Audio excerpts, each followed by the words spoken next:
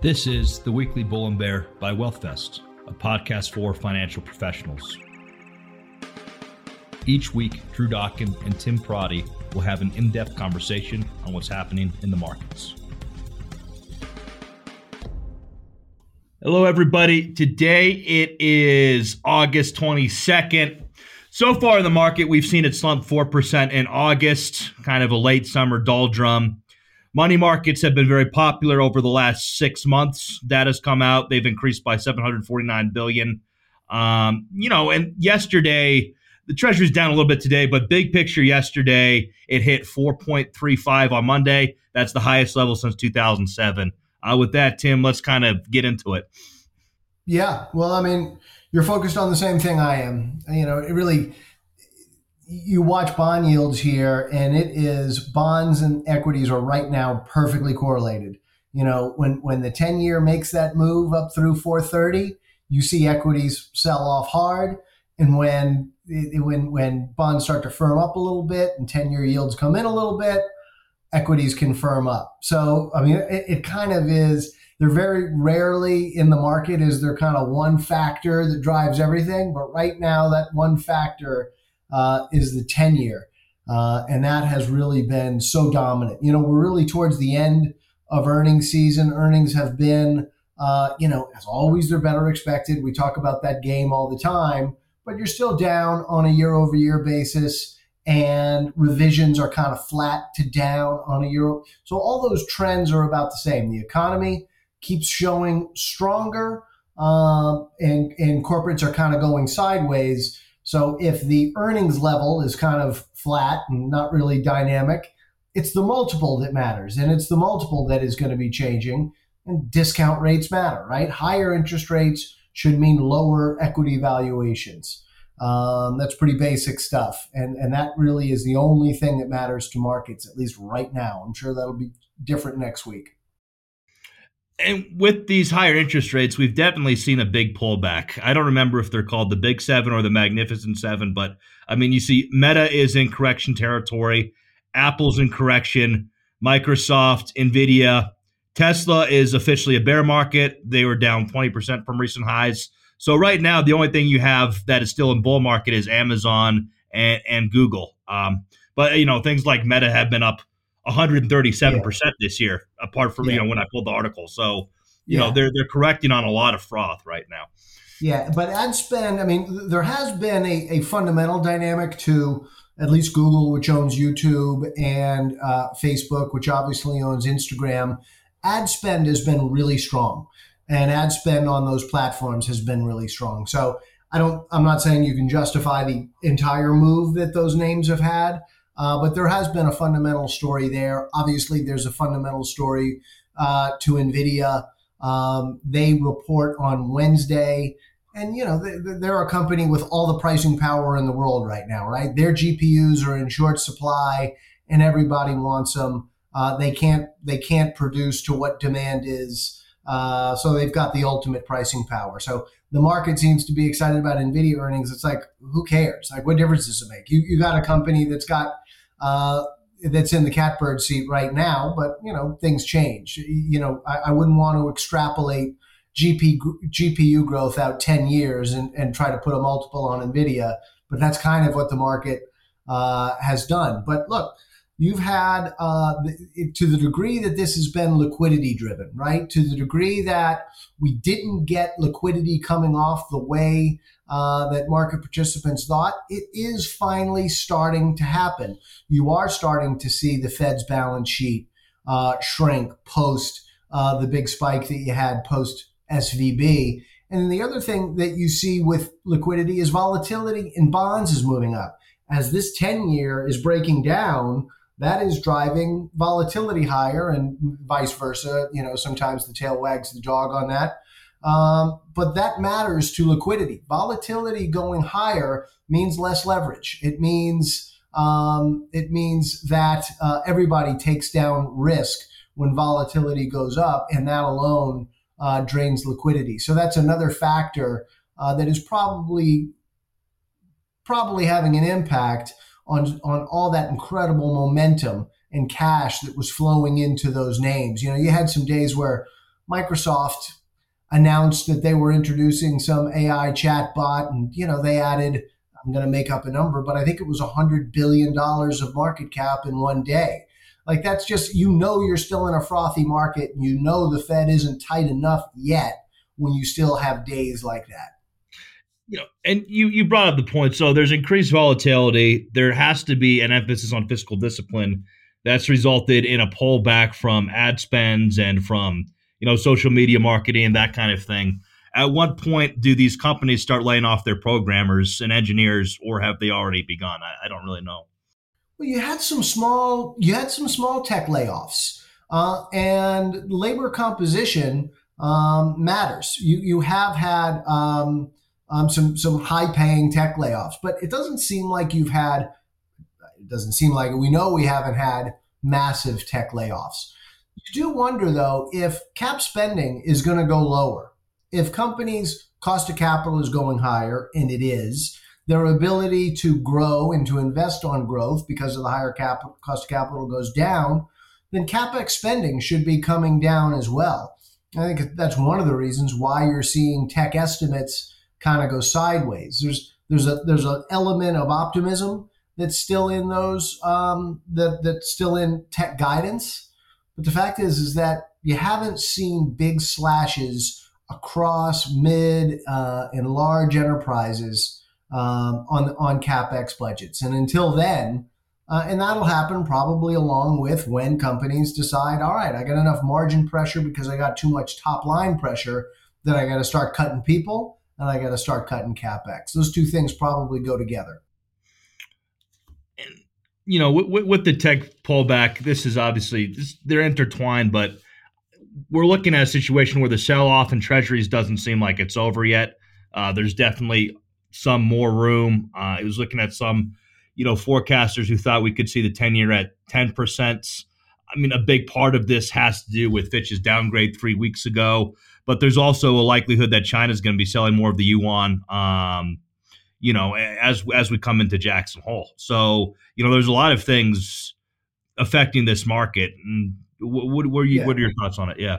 Yeah. I mean, I think you misspoke. They're buying yuan because they're supporting yuan. Oh, right. Which means that they would be less likely buyers or recyclers of their U.S. debt. But I should say China's selling their treasuries. Yeah. Yes. Right. Yeah. Or just not recycling all of their treasuries. And that's one of the factors. Look, Japan, as they back away from yield curve control, or a little bit, that could repatriate more money there. And just the idea that the JGBs have been the anchor to global bonds. I mean, bond yields are going up globally. It's the Treasury where the focus is, and I think part of the focus has come from the fact that Treasury Secretary Yellen has finally said, we're going to issue more on the long term. The Fed has almost exclusively been selling debt at the very front end in bills. And you're borrowing at 5% in bills, you're borrowing at closer to 4% in 10 years. Why not? Why not? And the reason is because they're not as comfortable with where the demand has come from. You pointed out how big money market funds are right now. Those are easy way you can easily sop up that liquidity if you're Treasury, if you just want to do bills, because that's what money market funds own. But if you want to go out on the curve, the source of those buyers is a little bit more unclear, and that is a big part. So it's about the buyers backing away, the buyers being the Japanese, the Chinese, and also the Saudis and the oil states. It's about yield curve control. It's about inflation expectations. We're not the only ones out there saying that we think that inflation is going secularly higher because of demographics and deglobalization and all that. We are not at all alone on that. And then you get growth expectations looking a little bit higher, and the idea that maybe the neutral rate is higher than we thought it was. Maybe 5% on Fed funds isn't as restricted as we thought it was. So there's a whole bunch of different issues that people are looking at to justify why why the 10-year yields keep moving up. We got a bunch of auctions that will come. We got a lot of liquidity, a lot of bonds coming to market, and it's going to be. I mean, those auctions are going to get a ton of attention. Yeah, it's there's definitely seems to be some parallels to the early 2000s, right? We were just talking about cracks and tech stocks. Now we're talking about higher interest rates and treasury sell-offs. But another thing that's interesting, I was just reading an article that ETFs are on track for the first month of outflow since April 2022. And it seems like ETFs have a massive amount of concentration risk. I mean, I don't have the numbers right in front of me, but it's like 28 firms over, 8 funds that they have. It was 40. It was like something like they had 40% in one of those funds, or it was just a huge, not necessarily majority, but a very large plurality for, each of their funds. And if a lot of that's exposed to tech and things that don't do well in high interest rate, markets, that's going to be wild to look at. Yeah, yeah. And, there's a guy named Michael Green who runs an entity called Tier 1.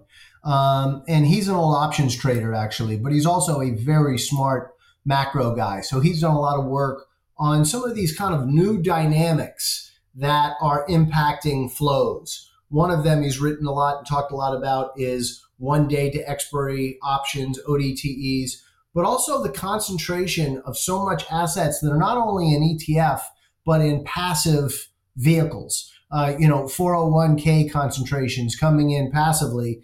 And he kind of always asks the question, to which he doesn't necessarily believe he knows the answer, but I don't believe he thinks it's going to be good, is what happens if we get to a point where, because of demographics, because of older people with high amounts of assets in their 401ks, if we start to see a weaker economy and we start to see layoffs, and with that, people needing to access their savings, if we actually get to a point where you have outflows from 401k investments, where you have money leaving equities, leaving growth investments, and moving into fixed income investments, what are the implications for equity markets? I do think it's worth thinking about when you have so much passive money, when you have so much money where there isn't a human being as a filter to say, wait a minute, maybe this isn't where we want to be selling assets because this looks like a rout. Does that increase risk? Is there increased risk for investors that we could have? I was running a trading firm when the day of the flash crash came. And when you have innovations, and one of the big innovations that we've had in market structure has been so much in the way of passive flows. Do we necessarily know what happens if you get to a date or you get to a reason, a fundamental driver of all that money needing to come out of the market? Could you have a, escalator up, elevator down situation, as they say? I think one thing we should kind of end our talking points on is Goldman, came out and they said they no longer expect U.S. home prices to decline in 2023. I just think in light of everything, how is that possible? That was definitely seemed like a shock to the system based on where valuations are right now. Yeah, it's interesting. You've had such tightness in the existing family home market, and one of the things that's happened is the home builders, with their rate buy downs, have kept prices high. But it's kind of artificial, right? People care more about their monthly payment than the price that they pay for the house. So maybe you can only afford a $500,000 house, but at current rates. But with a rate buy down from the home builder, and by the way, if you look at builder margins, they've come in a lot because of these rate buy downs. You now can artificially sort of afford a $600,000 house because you've got a $500,000 house monthly payment because of the rate. I think that is one of the things that have kept things up. There was actually an interesting study that came out today, I think, that showed that those under 30 that are home buyers, 40% are getting down payment help from their family. And we've been talking about this. We've kind of known this. We talk about the big generational wealth transfer and how, just from an anecdotal perspective, you talk to realtors who are seeing that everywhere in their markets, where whether it's in Bozeman or it's in Summit, New Jersey, you see young people buying houses. The only way that's really possible nowadays, in most cases, is if there is money coming in because affordability is so bad, if there is down payment money coming in from families. And I think that has been a really important piece to this puzzle as to we understand why supply has been bad, and that's, existing supply being so low for the obvious reason. But the demand side has been a little less quantifiable. So it was interesting to see that study put some numbers around just how much younger people are reliant on some level of family money in order to actually get into the housing market. And think about it, it just creates a greater bifurcation in the classes, right? There are those who own assets in a high inflation environment and those who don't.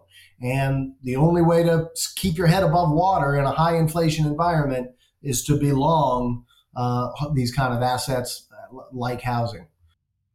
Absolutely. Anything we overlooked this week, Tim?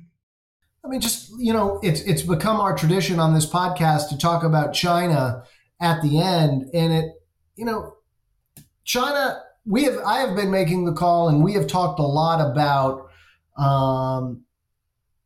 the real estate market in China, the residential real estate collapse that is happening in China.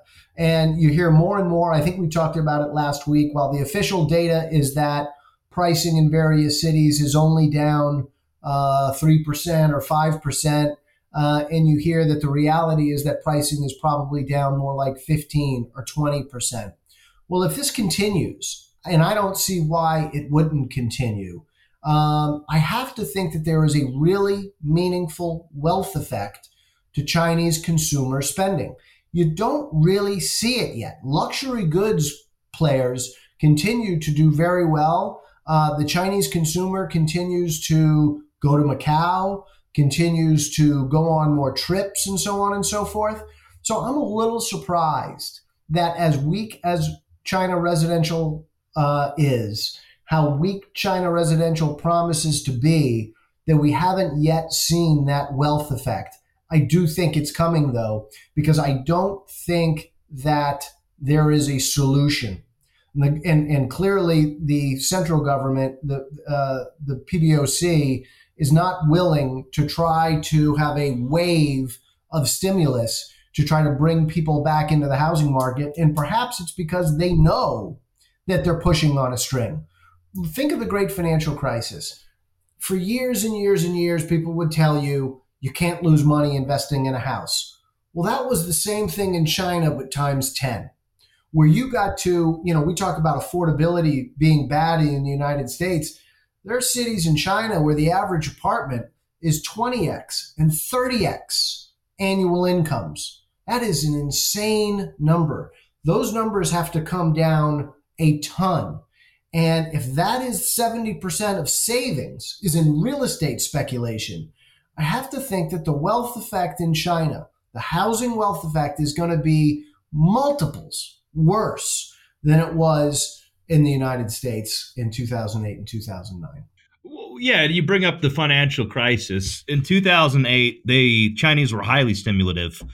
They dodged a recession in 2008. It was like them and the Australians and not too many places, but they dodged it. Right now, I got an official GDP estimate of, or I should say a goal of 5.5, but official people think they're going to miss that wildly. So at what point, like, you got Xi Jinping, he's posting this as an estimate, this is what we're going for, and then they might hit 5% when they got 5.5 estimate. How does that look for him? How does that look for the Communist Party of China? It's going to be very interesting to see how that plays out. The way it looks is bad. Yeah. And so what do? What do autocrats do when they face real economic turmoil at home? They go to nationalism. And the best way to do that is a war. And that's why I think that the market under discounts the risk that you are going to have a conflict in Taiwan. And you could have a conflict in Taiwan sooner than people believe. Yeah. Yeah. No, hopefully it doesn't happen, but there's always going to be a wag the dog effect, right? Especially if you're in a one party country. So, all right, sounds good. Well, thanks for all our listeners and subscribers. We'll be back next week, and we're out. The information covered and posted represents the views and opinions of the host and does not necessarily represent the views or opinions of WealthVest. The mere appearance of content on the site does not constitute an endorsement by WealthVest. The content has been made available for informational and educational purposes only. WealthVest does not make any representation or warranties with respect to the accuracy, applicability, fitness, or completeness of the contents. WealthVest does not warrant the performance, effectiveness, or applicability of any sites listed or linked to any of the contents. The content is not intended to be a substitute for professional investing advice. Always seek the advice of your financial advisor or other qualified financial service provider with any questions you may have regarding your investment planning. Investment and investing involves risk, including possible loss of principal.